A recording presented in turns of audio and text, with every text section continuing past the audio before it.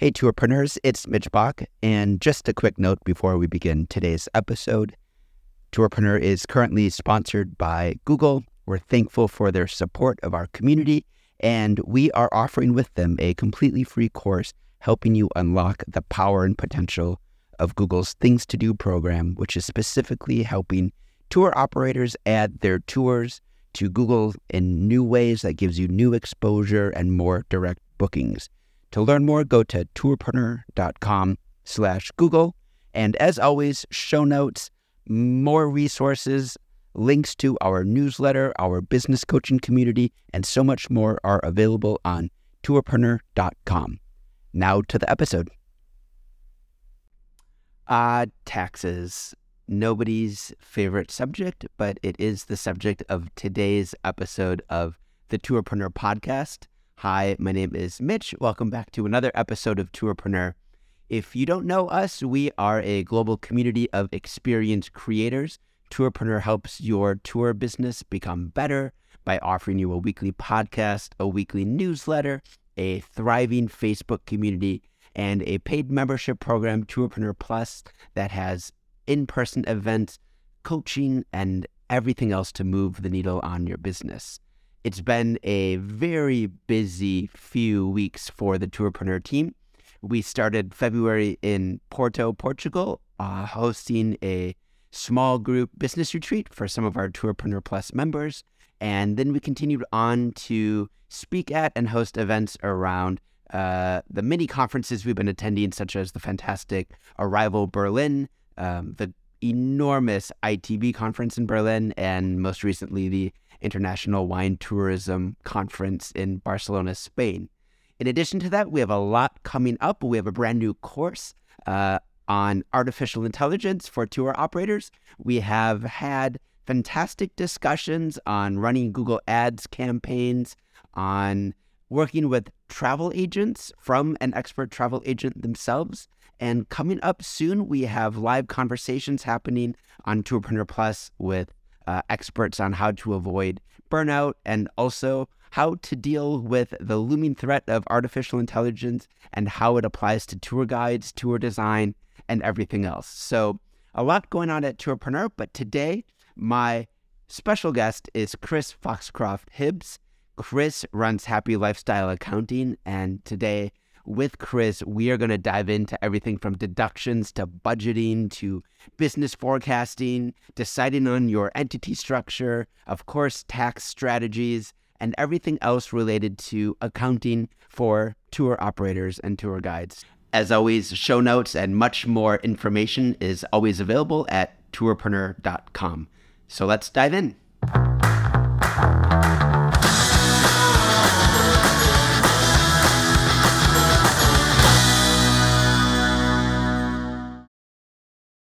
I am super excited today to have Chris Foxcroft Hibbs on the podcast, coming from Lake Tahoe, Nevada, and he is the owner of Happy Lifestyle Accounting, an accounting firm that works with tourism businesses of all stripes, including guides and operators and everything in between. Chris, a huge welcome to Tourpreneur. Thank you, Mitch. I'm very glad to be here. Happy to be talking about this stuff. And, taxes make me smile. I don't know what everyone else thinks about it, but, this is the reason I get up, and I'm just glad to be able to provide value for people. And thank you for having me on. Really happy to have you here. I don't know if the word joy comes to mind when people think about taxes in the same way, but at the same time, we do get joy out of, let's say, getting money back or making sure that we're making the most of our business structure, our deductions, and everything else to be a profitable business. And so I think probably operators do feel a sense of joy at the results of working with a good accountant. So we're happy to have you here. Thank you. Yeah, I get a lot of joy on that too. Chris, it's early 2023 right now. We're in the United States, and so warning, this episode's going to really focus on the United States. But in early 2023, we've all got taxes on our minds, and I'm wondering if we could begin this conversation by talking about income taxes, the types of strategies and thinking around that we should all be doing right now. So where do we begin when we're a tour guide or an operator thinking about doing our taxes?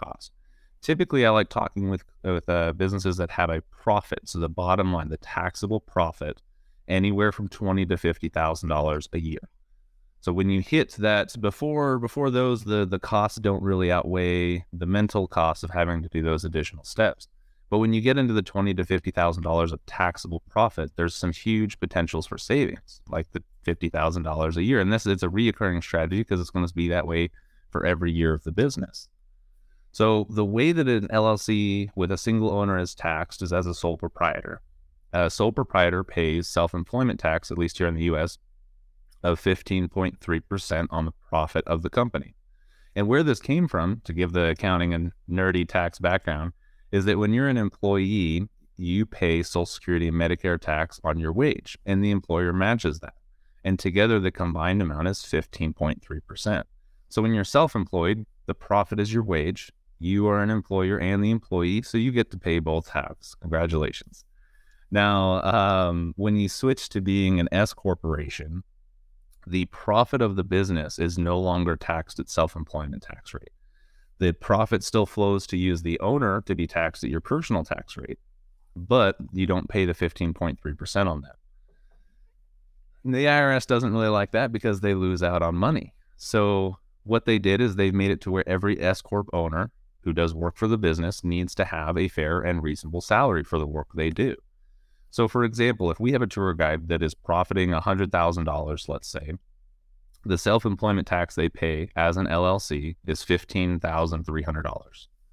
If they become an S corporation and they take a $50,000 wage, the wage is what's going to be taxed with the self-employment tax, the 15.3. So that cuts the tax bill in half by taking $7,000 and putting it as payroll taxes, and the remaining $50,000 of profit, because we would reduce the wage out, is no longer taxed at that. So your savings alone for this situation would be about $7,000 just by changing the structure of the business. So that's where we get those savings, is really profitable businesses can utilize this to reduce their income taxes. Now, there's costs, though, in creating an S Corp in terms of also lawyer fees and some of those things that break into that. There can be. If you have your LLC structured and the right documentation in place, this change from an S corporation is really just to change the taxation status of the company. There does need to be, I highly recommend that every corporation have, monthly meetings or board minutes and try to be as corporate with it as possible.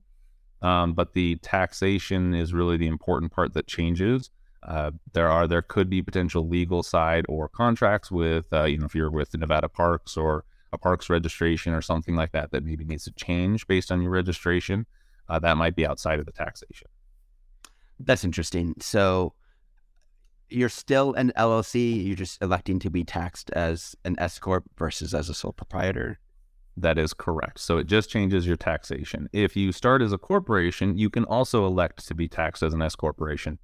So you can be multiple different legal types of entities while still having the same taxation entity. Let's talk about deductions for our tour operators. What kinds of deductions should they be thinking about as operators, especially when they work in travel, and so much of what they do is working on their business as they travel, and the drill. Absolutely. Now, the short answer is any business-oriented expense, it could be a deduction. My general rule of thumb is if you don't laugh while thinking about putting it on your tax return, it's probably a deduction. If you, I took a trip to the Bahamas and was sipping Mai Tais the whole time, and you start to, maybe that's a business, and you laugh, yeah, okay, maybe we don't list that trip. But for the majority of business owners, I like to say that, self-employed people work 25/8. They're working all the time. Everything is business all the time. And the big thing is making sure you get business personal benefit out of business deductions. The first step is to record everything you're doing. The best way to do that is to have a separate business bank account that's opened that is all the business transactions, so that it's separate from any really personal type transactions. If you're just an LLC and you don't really have a full business or anything, you can even go to the bank and open up a personal account and just label it for the business, so it stays in its own silo of deductions and transactions. Now, what could we put on the business accounts? That can be really anything that's related to the business. If you have a business meal, if you have a business trip, if you buy equipment, if you pay payroll, anything that goes towards the operations of the business is a business deduction. Now, when you get into some of the strategy and you start trying to stretch some of those things a little bit, we can get into some of the possibilities of how do you get the personal benefit out of business deductions. For example, if I've got a client in Missouri and they want to come up to Lake Tahoe to have a good time, I say, well, hey, I'm right next to Lake Tahoe. Why don't you come have a trip over here to visit with your accountant? We'll have a meeting on Friday. We'll have a meeting on Monday. During the weekend when you're here, go have fun at the lake. Go have an experience. Go explore. So your whole point of coming over here is a business trip. The travel, the hotels, most of the food are going to be deductible for the business. Now, anything you do extracurricular that's outside of that, going to the lake or things like that, those may not be tax deductible because they have personal business only. But finding, once you get beyond the standard transactions of what you're doing every day and recording those properly, getting into those more, hey, I've got some money and I want to take a trip, or a lot of people go visit your a competitor in a different state. So you're not really looking at that, and you're trying to get ideas and inspiration from other tours. If you're going there with that purpose, that is a business deduction. So finding the personal benefit of those business deductions is the tip I always like to give. Are there any deductions that people overlook that are commonly sort of not thought about? The common ones are more in the line of like an LLC can deduct mileage or home office deductions directly. So that if you use your personal vehicle for business use, you want to track those miles to get the mileage deduction. If you have a home office, which especially now all of us do it to some extent, that is something that could be written off as being a self-employed person. There's also a lot of meals that if you're providing a meal for your staff who are about to launch the boat, and hey, you're going to go grab some food for them before they head out so they can have be on their best behavior and nice for the tourists. That's a deduction. Things like that. Clothes, a lot of them I get are non-deductions. So a lot of the ones I get asked are clothes a deduction? You want to look nice and things like that. In general, clothes are not a tax deduction. The workaround is to put the business logo on it because now it's advertising. So it's thinking about the transactions and what maybe is not deductible and making it deductible that can be an important step for businesses, and finding that business use. So putting the logo on a shirt, those shirts are now deductible and you can have the staff wear them and things like that to promote the brand. Should you just stick it on the tag on the back, or should it probably be? I've had people who they bought a black shirt and they used black thread, so it's there, but a little less visible if you didn't want to wear it. If you wanted to wear it outside the business.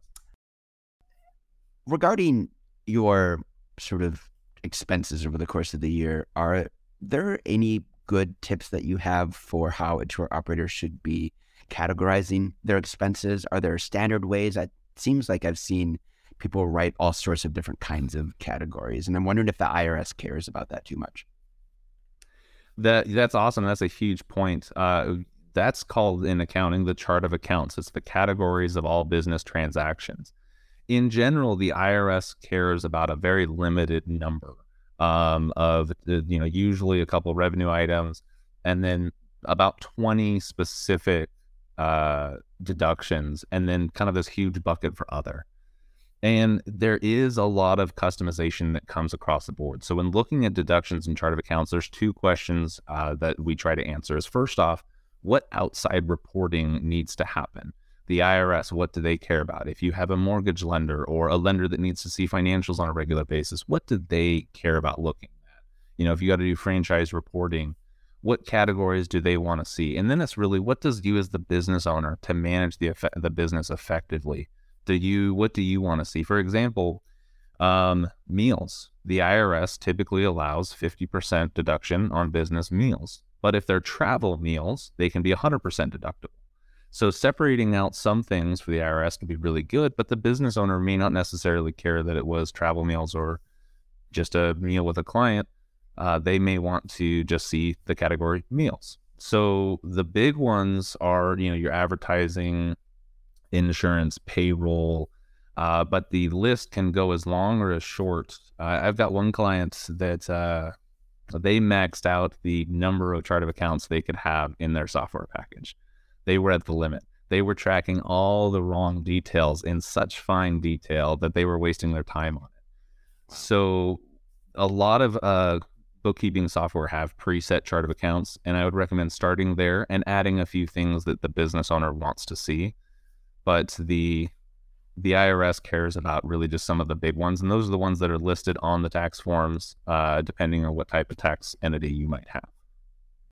We have a lot of operators who might run both multiple day experiences and single day experiences. I'm wondering at what point is it advantageous to think about using separate entities versus using one overall business structure and then running a lot of different enterprises underneath it? So there's a lot of good options for that. And I would recommend looking at location as the biggest determining factor for that. So businesses that might have multiple locations in potentially different tax jurisdictions would really want to look at this. I've got a client who they have a California entity and a Nevada entity. California is a little less fun to deal with on the tax side, and they tax things a lot heavier.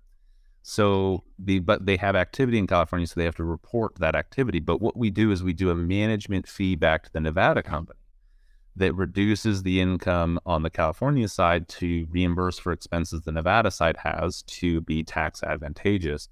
That's definitely a big factor there for saving taxes for the different entities. It can also separate liability because each LLC, now I'm not a lawyer, but each LLC helps keep each business activity in a silo. So if you have a tourist who trips and falls and they sue one location, legally that might be a different entity than separate locations that have other assets or things on the table that could be part of a lawsuit. So the length and type of the tour, I don't think is a big indicator of different entities. I think the location and some of the tax benefits or legal benefits or insurance benefits might come better with that. But with that, you're going to have a lot, almost exponential costs because each entity will need its own tax return. Each entity will need its own insurance, its own liability, workers' comp, all of these things. You now have two companies, which in general might mean double the cost for some of those things. But if the benefit outweighs those costs of the better taxation or better structure or legal separation, there is an option that some states have that's called a series LLC, where when you register with your LLC at the state, you can check a box that allows you to open up separate entities under the parent LLC without having to do separate registrations with the state. Now you still have the issue of insurance and bank accounts and things like that, but it helps truncate the administrative time that goes into that on the LLC side. And that's a big factor, is looking at the cost for dollar amount and the cost for energy and time. So unless there's a really good reason, the short answer for me would be keep it all one entity, unless there's that really good taxation reason or so on and so forth. Great. Before we move on, is there anything else tax related that should be on the minds of our community right now? File your taxes. Don't wait. My goodness. I'm working with a lot of people and we've already got their taxes done and they get to move on to the next step, where some of the rest of us might be looking at, well, this is still something that's on my plate. Oh, it's on the back burner. I know I got to get to it. But you can't really sleep fully at night when you think about the IRS peering over your shoulder. So file early, get it taken care of, get it off your plate and move forward. And the best way to do that is to make sure you've got your bookkeeping and transactions taken care of on a regular basis, so that pretty much when you close up the last month of the year, your tax reports are ready to go. So that's my tips. File soon, file now, get it done. I wish I hadn't asked that. I feel very seen now. I have 4 LLCs, and you know when my mental tax deadline is? October 15th. Yes, that's a lot of people operate that way, where they do the automatic extensions, where if you can file it for your business in March 15th or on April 15th, depending on how things are set up, gives you that 6-month extension. I think that's if there's a legitimate reason to do so, then perfect. But I do always hope that people are filing their taxes on time as soon as possible. How many legitimate reasons do you think there are out there? Maybe one. About 2. Moving along, before I get too depressed during this conversation, let's talk about another early year kind of topic before the busy, crazy season starts to happen. Let's talk about budgeting. In what ways should an operator be thinking about their finances at either the end of the year or kind of before the busy season begins from an accounting standpoint? Perfect. So once you've filed your taxes, and you can move on from that, then you can go ahead, and one of the things is looking at the budgeting. Now, some people do budgeting for the entire year, and they just say, well, over the next 12 months, this is what we should be looking at doing and how we should try to do it. Because that's what the budget is it's the plan for how your money needs to go. And if you don't have a plan for that, it's going to go to the worst possible places. I believe Benjamin Franklin said something to the effect of failing to plan is having a plan to fail. Or not having a plan is planning to fail. And that budget really just tells the business funds where it needs to go and when it needs to go there. The most efficient and best way that I like to budget with my clients is a rolling 24-month budget. So we're looking at 2 years into the future on a monthly basis. And as each month ends, we're updating the 24th month. So we're looking that far in advance and we're tweaking as we go so that they can look at it and say, well, this is how much we anticipate making. This is where our cash flow is going to be. Here's the off season where we're going to have these big expenses. And taxes is one of those that a lot of people don't think about the taxes until January 1st, when they need to have some savings set aside. They need to make sure they're working on their strategy. And that budget allows them to operate their business funds through that plan. And a lot of budgets are just your income and your expenses. What do we plan on making? What do we plan on spending? But there are those big ticket items, if you need to get new equipment, if you need to save for taxes, as an owner, it would be nice to get paid every now and again, and things like that span over more than just the 12 months or in specific months, and making sure you've got the cash flow. Another problem with budgets that I see is that it's top-down method. We look at, we're going to make this much in revenue and we're going to have this much in expenses. And if there's some profit left over, we'll deal with it at that point. I like to reverse that thinking and go backwards budgeting. We want to make sure that you as the business owner are paid. The reason that we have businesses primarily is to make money. I mean, I like being happy, but money is the great way to do that as well. And so starting with that number and saying, well, how much do you need to live? How much do you want to go on vacations? How much do you want to have set aside for your retirement? And then working backwards from there to say, well, if this is how much revenue or profit we want to have at the end of the year, this is how much we need to spend on these categories. And this is how much revenue we need to cover the operating costs and have something left over for us. So those are the two biggest tips for budgets, is looking at yourself first, being a little self-centered there so you can make sure you're taken care of, and that backwards budgeting, and also looking at more than just 12 months, because there's so much that happens. And COVID taught us a lot of, some people weren't budgeting enough, some people needed to do a little better, and helped us highlight looking out as far as we can within a reason.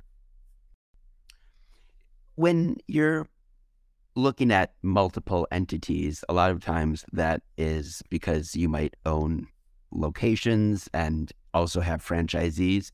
I'm wondering, for our larger operators in our community, are there sets of tax strategies that they should be thinking about when they are working in that franchise model or license model, or they have opened up now 8 locations?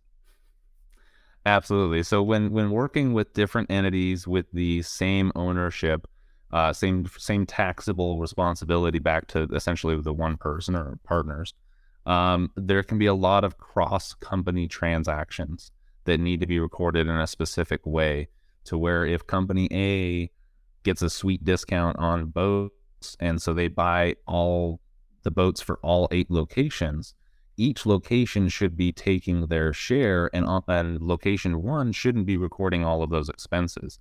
So there is ways in the accounting to show, well, this transaction left bank A's bank account. Is it going to be reimbursed? Does it need to be an owner's draw from one company and contributed to the other?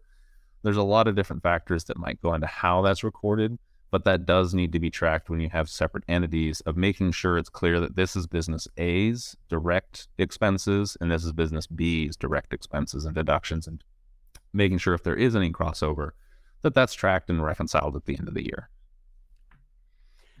In relation to this big question of budgeting, are there often pitfalls that you see an operator or a guide make when thinking about the money they have? I'm sure one of them, for example, is forgetting to save some money to pay for taxes. But I'm wondering if there are things that are a little bit more nuanced and overlooked. A little bit. And there's one person who told me when they were doing their budgeting before we started working together, they would just throw 30% on there. They just expected a 30% cost. They didn't really know what it was for. They didn't really have an idea. They ended up getting really close to what they had budgeted, but they had that question mark. They didn't have all of the things broken down, or where they didn't think about something. And so they just threw this 30% on there, whereas if they had gotten their budget better fine-tuned, they could have realized they overspent on this one category that would have saved them money and actually increased their profits. So knowing those things that you don't know is the biggest pitfall for a lot of business owners who don't think about, well, my season might be over the winter. And so that's bridging 2 calendar years, but income taxes are typically reported on a calendar year basis. And so knowing that, well, this portion of it is actually going to be a part of last year's taxes, or even knowing that there's a possibility to change your calendar year to a fiscal year. So a lot of the pitfalls, unfortunately, are just tour operators not knowing what they don't know about their budgeting. That's a really interesting question. I run into this in my own tour operation. I operate school tours in which a family will begin paying for a trip a year in advance, and the payments are made in one calendar year, and the actual operational costs or the expenses are happening in another calendar year. And I'm wondering, from your point of view, to me, this speaks to kind of cash versus accrual accounting, and maybe it connects to your business entity structure as well. But what kind of thoughts should one have around that kind of disparity of expenses versus operational costs? Absolutely, Mitch. And that's I've got a client who's in the educational realm as well, and they help take students, college level students from other countries, primarily in Europe, and bring them to the U.S. to watch sports games, go to businesses, learn the business culture. But the timing of things are usually a year in advance. They're getting bookings a year in advance. They're paying for some of the costs a year in advance. And one of the best strategies that can help with that, because if you have a deduction in the year that you don't make the money, you're not going to be paying taxes. But if in the year that you make money, you have no deduction to offset that. So you're going to be paying more in taxes in the year that you have the revenue. Because typically, and this is separate of entity structure, every type of entity can choose one of the 2 main methods of accounting. There are others than modified ways to do things, but the 2 big ones are cash and accrual methods of accounting. Cash is really easy, and it's the default for everyone. And us as individual income taxpayers in the U.S., as individuals, are cash basis. But for businesses, we get to choose cash or accrual. So cash is, and the difference between the 2 is really timing and the recognition of the transactions. So cash method is you record everything on the date the cash changed hands. And sometimes it's not cash. Sometimes it might be a credit card swipe, or when you got the loan, or if somebody else paid for it instead, or when it gets reimbursed. But you record everything in the year that it's paid. So like in the examples we're talking about here, if you pay for a supplier, if you pay for hotel rooms for next year, but you pay for it this year, under a cash method, you're reporting it this year. Now, the accrual method is the opposite. You record transactions as they actually happen, not when they're paid for. So if you pay for hotel bookings this year, but it's really for next year, under the accrual method of accounting, you're going to be recording that expense next year when the actual stays in the hotel happen, which is going to closely align your revenue and your income to the actual activity that happens. Now, there are some businesses who have a lot of inventory who must do accrual accounting, because you might order something and it might take 6 months to get here. And that might be different calendar or fiscal years. A lot of people who are ordering equipment, same kind of concept, is you have to order the equipment. If you're getting kayaks or something like that, you got to order in advance before it actually gets here. So when you record the transaction is when you pay for it or when you receive it. And those are the 2 different methods that might bunch your income and expenses to match more effectively for your income taxes, and potentially save you a lot of money on taxes there too. To me, that speaks on some level to the question we had about expense recording as well. You have, of course, your IRS categories that they care about: meals, office supplies, whatever. But then would you recommend on that level secondary tracking of some sort that speaks to recording that for a future trip or something? And what do you recommend for that kind of process? Definitely. So I do recommend there's different levels of bookkeeping. You start as simple as pen and paper, not very great. You're going to forget things. You can switch to Excel. Still a lot of manual work. You might forget things, but there's a lot of bookkeeping softwares that are out there that are really cheap for monthly subscription software prices, $20 to $30 usually. In those systems, depending on the system, you can record those prepayments, and any prepayments like that are going to affect your balance sheet rather than your income statement. So you would use your income statement for reporting for income taxes, but the balance sheet is where that transaction is going to sit until you actually do the expense, and that's when it would get moved to your income statement. So it still might be in the travel category. It just needs to be parked until next year. And then making sure it gets adjusted down when that activity happens. So I like using the Xero platform for bookkeeping, Xero, and in that you can have receivables and payables and credit notes and prepaid amounts and certain set types of transactions to record those future or potentially past transactions in the correct way. There's Xero, there's Wave, there's QuickBooks. What are your thoughts relatively to each other? You like Xero. Is that because you're annoyed by QuickBooks, or does it not really matter for you? No, QuickBooks is extremely annoying. They have a good amount of functionality. The price is slightly higher for QuickBooks Online comparative to Xero, but QuickBooks is a pain to work with from a software perspective, from a technology perspective. They do it their way, and that's it. If there's a new app or new system you might be using that hasn't taken that investment to build the connection with QuickBooks, there may not be one. I like the Xero model because it is better user interface, and they really focus on the activity with different apps and the way that it works with those systems to build a better ecosystem of your financial information. Also, calling support with QuickBooks, you're going to be on hold. You're going to be talking to somebody who doesn't know what they're dealing with. But in the Xero platform, they have better work documents and support systems to make sure that you can use it effectively. Also, as an accountant, I have better tools in the Xero platform to build better custom reports where I can really get into the details and manipulate formulas to show the right information. Whereas in QuickBooks, you don't have that option. So I think as a user of the system, Xero is better user interface, slightly better cost, better connectivity. But as an advisor and as an accountant, it also has better tools. Great advice. So regarding this budgeting question over the course of a couple of years, I'm wondering if you help your clients think about profit planning, about growth and scale, and the way they should be thinking about their numbers in terms of what they're looking to project and grow towards. Absolutely. In the budgeting software I like to operate with, we build in the seasonality, and we also build in driver information that can be based off of location, it can be based off the number of tours, the type of tours. So we can get as granular to say, well, in 5 years, I only want to be doing this type of tour, or I want to be doing 50-50 of these two types of tours, but it's going to take time to build out that new tour. And I will kind of want to see where things might be as we grow towards that. So we can even say, well, if 5 tours of this type are done and 2 of this type, and we have it set up to where they're going to have this much revenue, this much attendance, this much cost for the tour guides and fuel, we can have an annual company-wide budget, a monthly budget that shows based on those drivers how the company is going to look. And I like to do 2 years. We can go as far as 10 years into the future in most cases.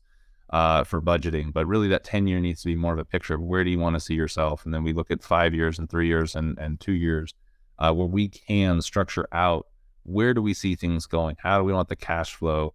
We know we need to buy a new boat, so we've got to see in year 2 we've got to have that ready and available for that cash flow, and where the profit can go and where the taxes need to go, so that they can plan all aspects of the business.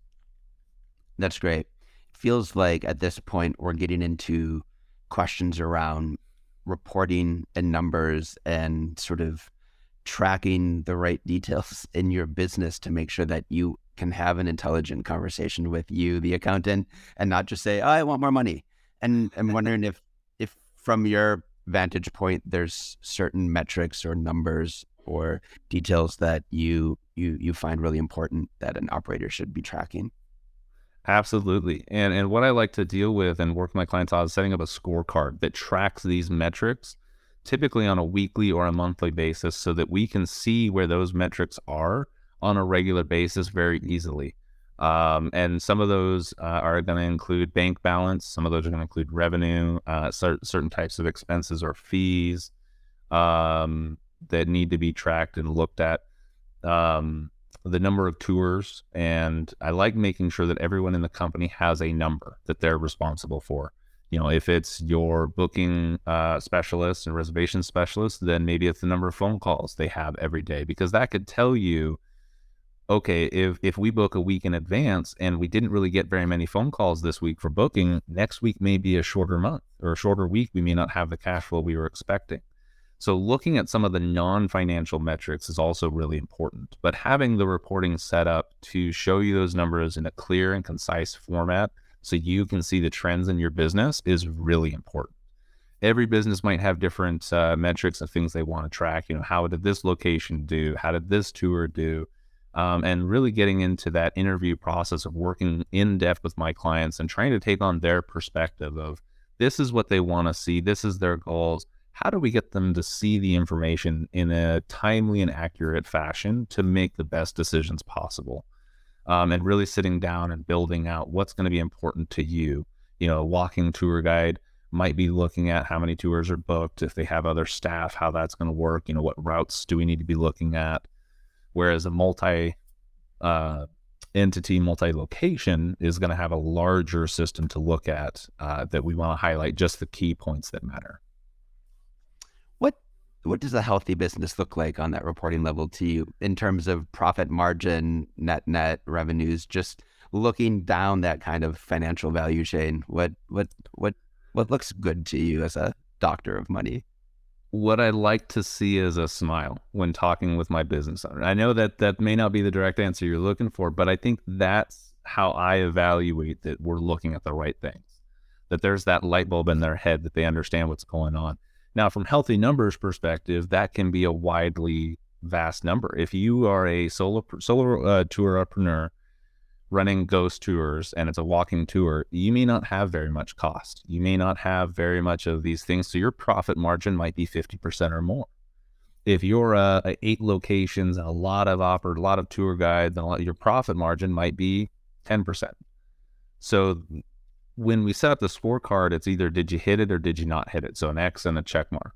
I like seeing check marks all across the board when we're looking at those numbers, that we hit what we were trying to hit. So the direct answer is the happiness and that the results we tried to get are achieved, but the specific numbers might be very different. And the different needs, some businesses might have just a low, they don't need a whole lot of profit. They need enough to cover their personal bills, and then they're happy with that. And some people want to become millionaires and billionaires, and they might be looking to get a higher profit margin. So it sounds like you have a real, hands-on approach. It's not just somebody's dumping a bunch of documents at you once a year, but that you're working strategically to help them grow their business. On that level, what does, a healthy relationship look like with your accountant? How often should you be talking to your accountant? And I have a feeling some use you as a therapist, and some unfortunately talk to you once a year and you get handed a whole bunch of symptoms. Yes, absolutely, across the board. I like to say that as a tax accountant, I'm like a doctor, a priest, and a therapist, that I get told things that I don't know why you told me that. It's not really relevant, but thank you for sharing. It's crazy the level of detail that I have personal views into people's lives and their businesses. What I like to operate with, and my proactive life cycle of a client, what I call it, is we're meeting nearly 30 times a year. I don't like working with people on a one time a year basis. And I've got clients that I work with on that because that's what they need. And I like to match the value that's provided with their needs. But I also like making sure they're getting more than they should. And that communication is one of the core values into what I do. So, typically, once we have the discovery call, we have a scheduled strategy meeting where we get you onboarded. We look at, what do we need to do back taxes? Do we need to do cleanup work? From there, we move into our proactive cycle where we're meeting typically once a month, once every 2 weeks, usually. And that, first time of the month, we're talking about what happened last month. We're projecting out the next 24 months. The 2 weeks from there, we typically have a check-in call that may be 5-10 minutes, but it's, hey, how's things going? Do you have any questions? Did payroll get ran? That's usually the big part, is making sure payroll's ran on that second off week. And so we're meeting throughout the time. We have quarterly meetings where we go into depth and we look at the strategy and what do we want to accomplish over the next 90 days. And then we take a look at, on an annual basis, hey, we got your tax returns drafted. Let's have a meeting about that. It's almost, I'd love to over meet, because I think that extra communication, especially about numbers where people aren't really familiar about it or have that in-depth knowledge, this is what they're paying for, what they like to have. I always say, as an accountant, what I really provide is a piece of paper with numbers on it. I guess in today's stage, it's a PDF with numbers on it. But what I really provide is the trust that those numbers are correct. And having that in-depth communication all the time throughout the year is a big part of that. Spoken like a man who charges by the hour. No. So that's also part of it, is because if I found, and is becoming a lot more relevant, is that people are afraid to pick up that phone if they know there's going to be a bill charged, which means they don't ask the question they need to ask, which means they're stuck. They don't get to move beyond this part because they're stuck in where they're at. And I don't like people being stuck there. So I like to work with clients on a fixed monthly price that includes everything. So it's just a 1 month cost rather than, oh, we filed your taxes, or we're going to nickel and dime you for this fee or that fee. Or, we talked on the phone for half an hour last week, and that was more than the 15 minutes we budgeted. If work is increasing, that might change into the future, but really I like removing that factor. And I think that when people are paying for a service or a product, they expect the end result. How you get to the end result is really irrelevant. If I spend 10 hours of time working on somebody, but they just want the end result, if it takes me an hour versus 10 hours, they don't really care. They want the end result. So I like doing a fixed pricing plan so that eliminates all of those factors. And just month to month as well, because that stickiness of, oh, I'm in a contract, or, I really don't like my accountants, but it's just who I go to. Those are terrible reasons to be working with that person. So I like to keep it, if you want to work with me, great. If you don't, then I don't really want to work with you either, because I like working with people who like to work with me. And it's definitely a two-way street the way I approach it. The name Happy is in your name. Come on. Absolutely. If you're not, I always tell people, if you're not happy, nothing else matters. So you need to be happy. That's such a powerful message. It's worth repeating, because I know so many operators who work in passion-filled businesses that are making thousands of people happy every year, and they're miserable doing it.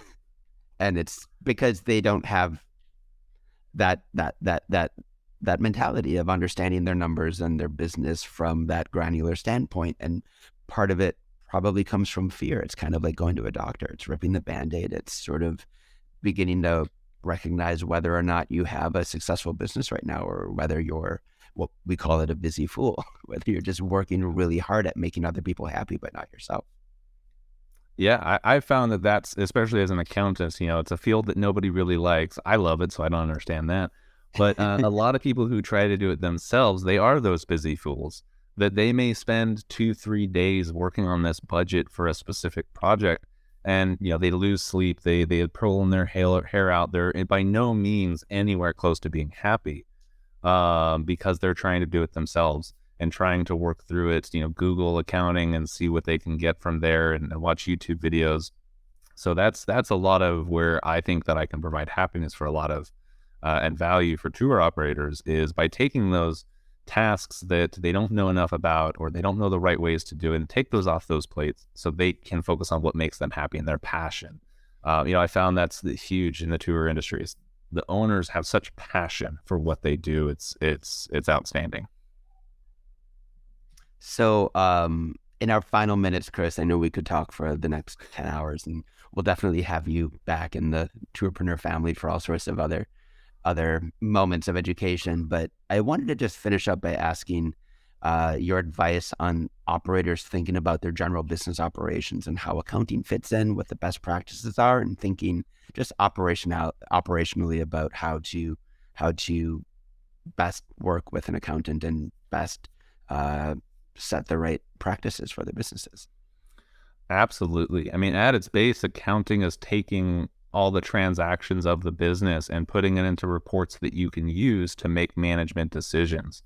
And so being able to work with a professional on a regular, timely basis to know where your numbers are rather than that gut feeling. A lot of people are like, well, I know my business is doing good. I can feel it in my gut, and knowing the numbers of how and where those things are. So the business operation side is reading beyond the numbers and being able to see the report and know enough about it to go, well, why is that number this way? And then we can dig into it. We can look at, well, this tour guide is not producing the revenue that we're hoping, or anything like that, that can help the business operations, the timeliness.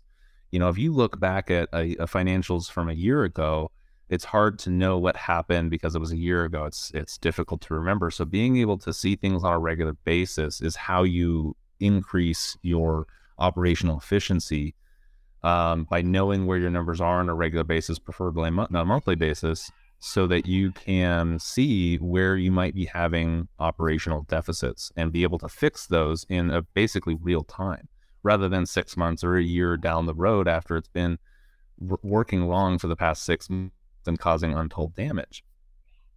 So that's really the best benefit, is working with a professional who's going to work with you on a regular basis.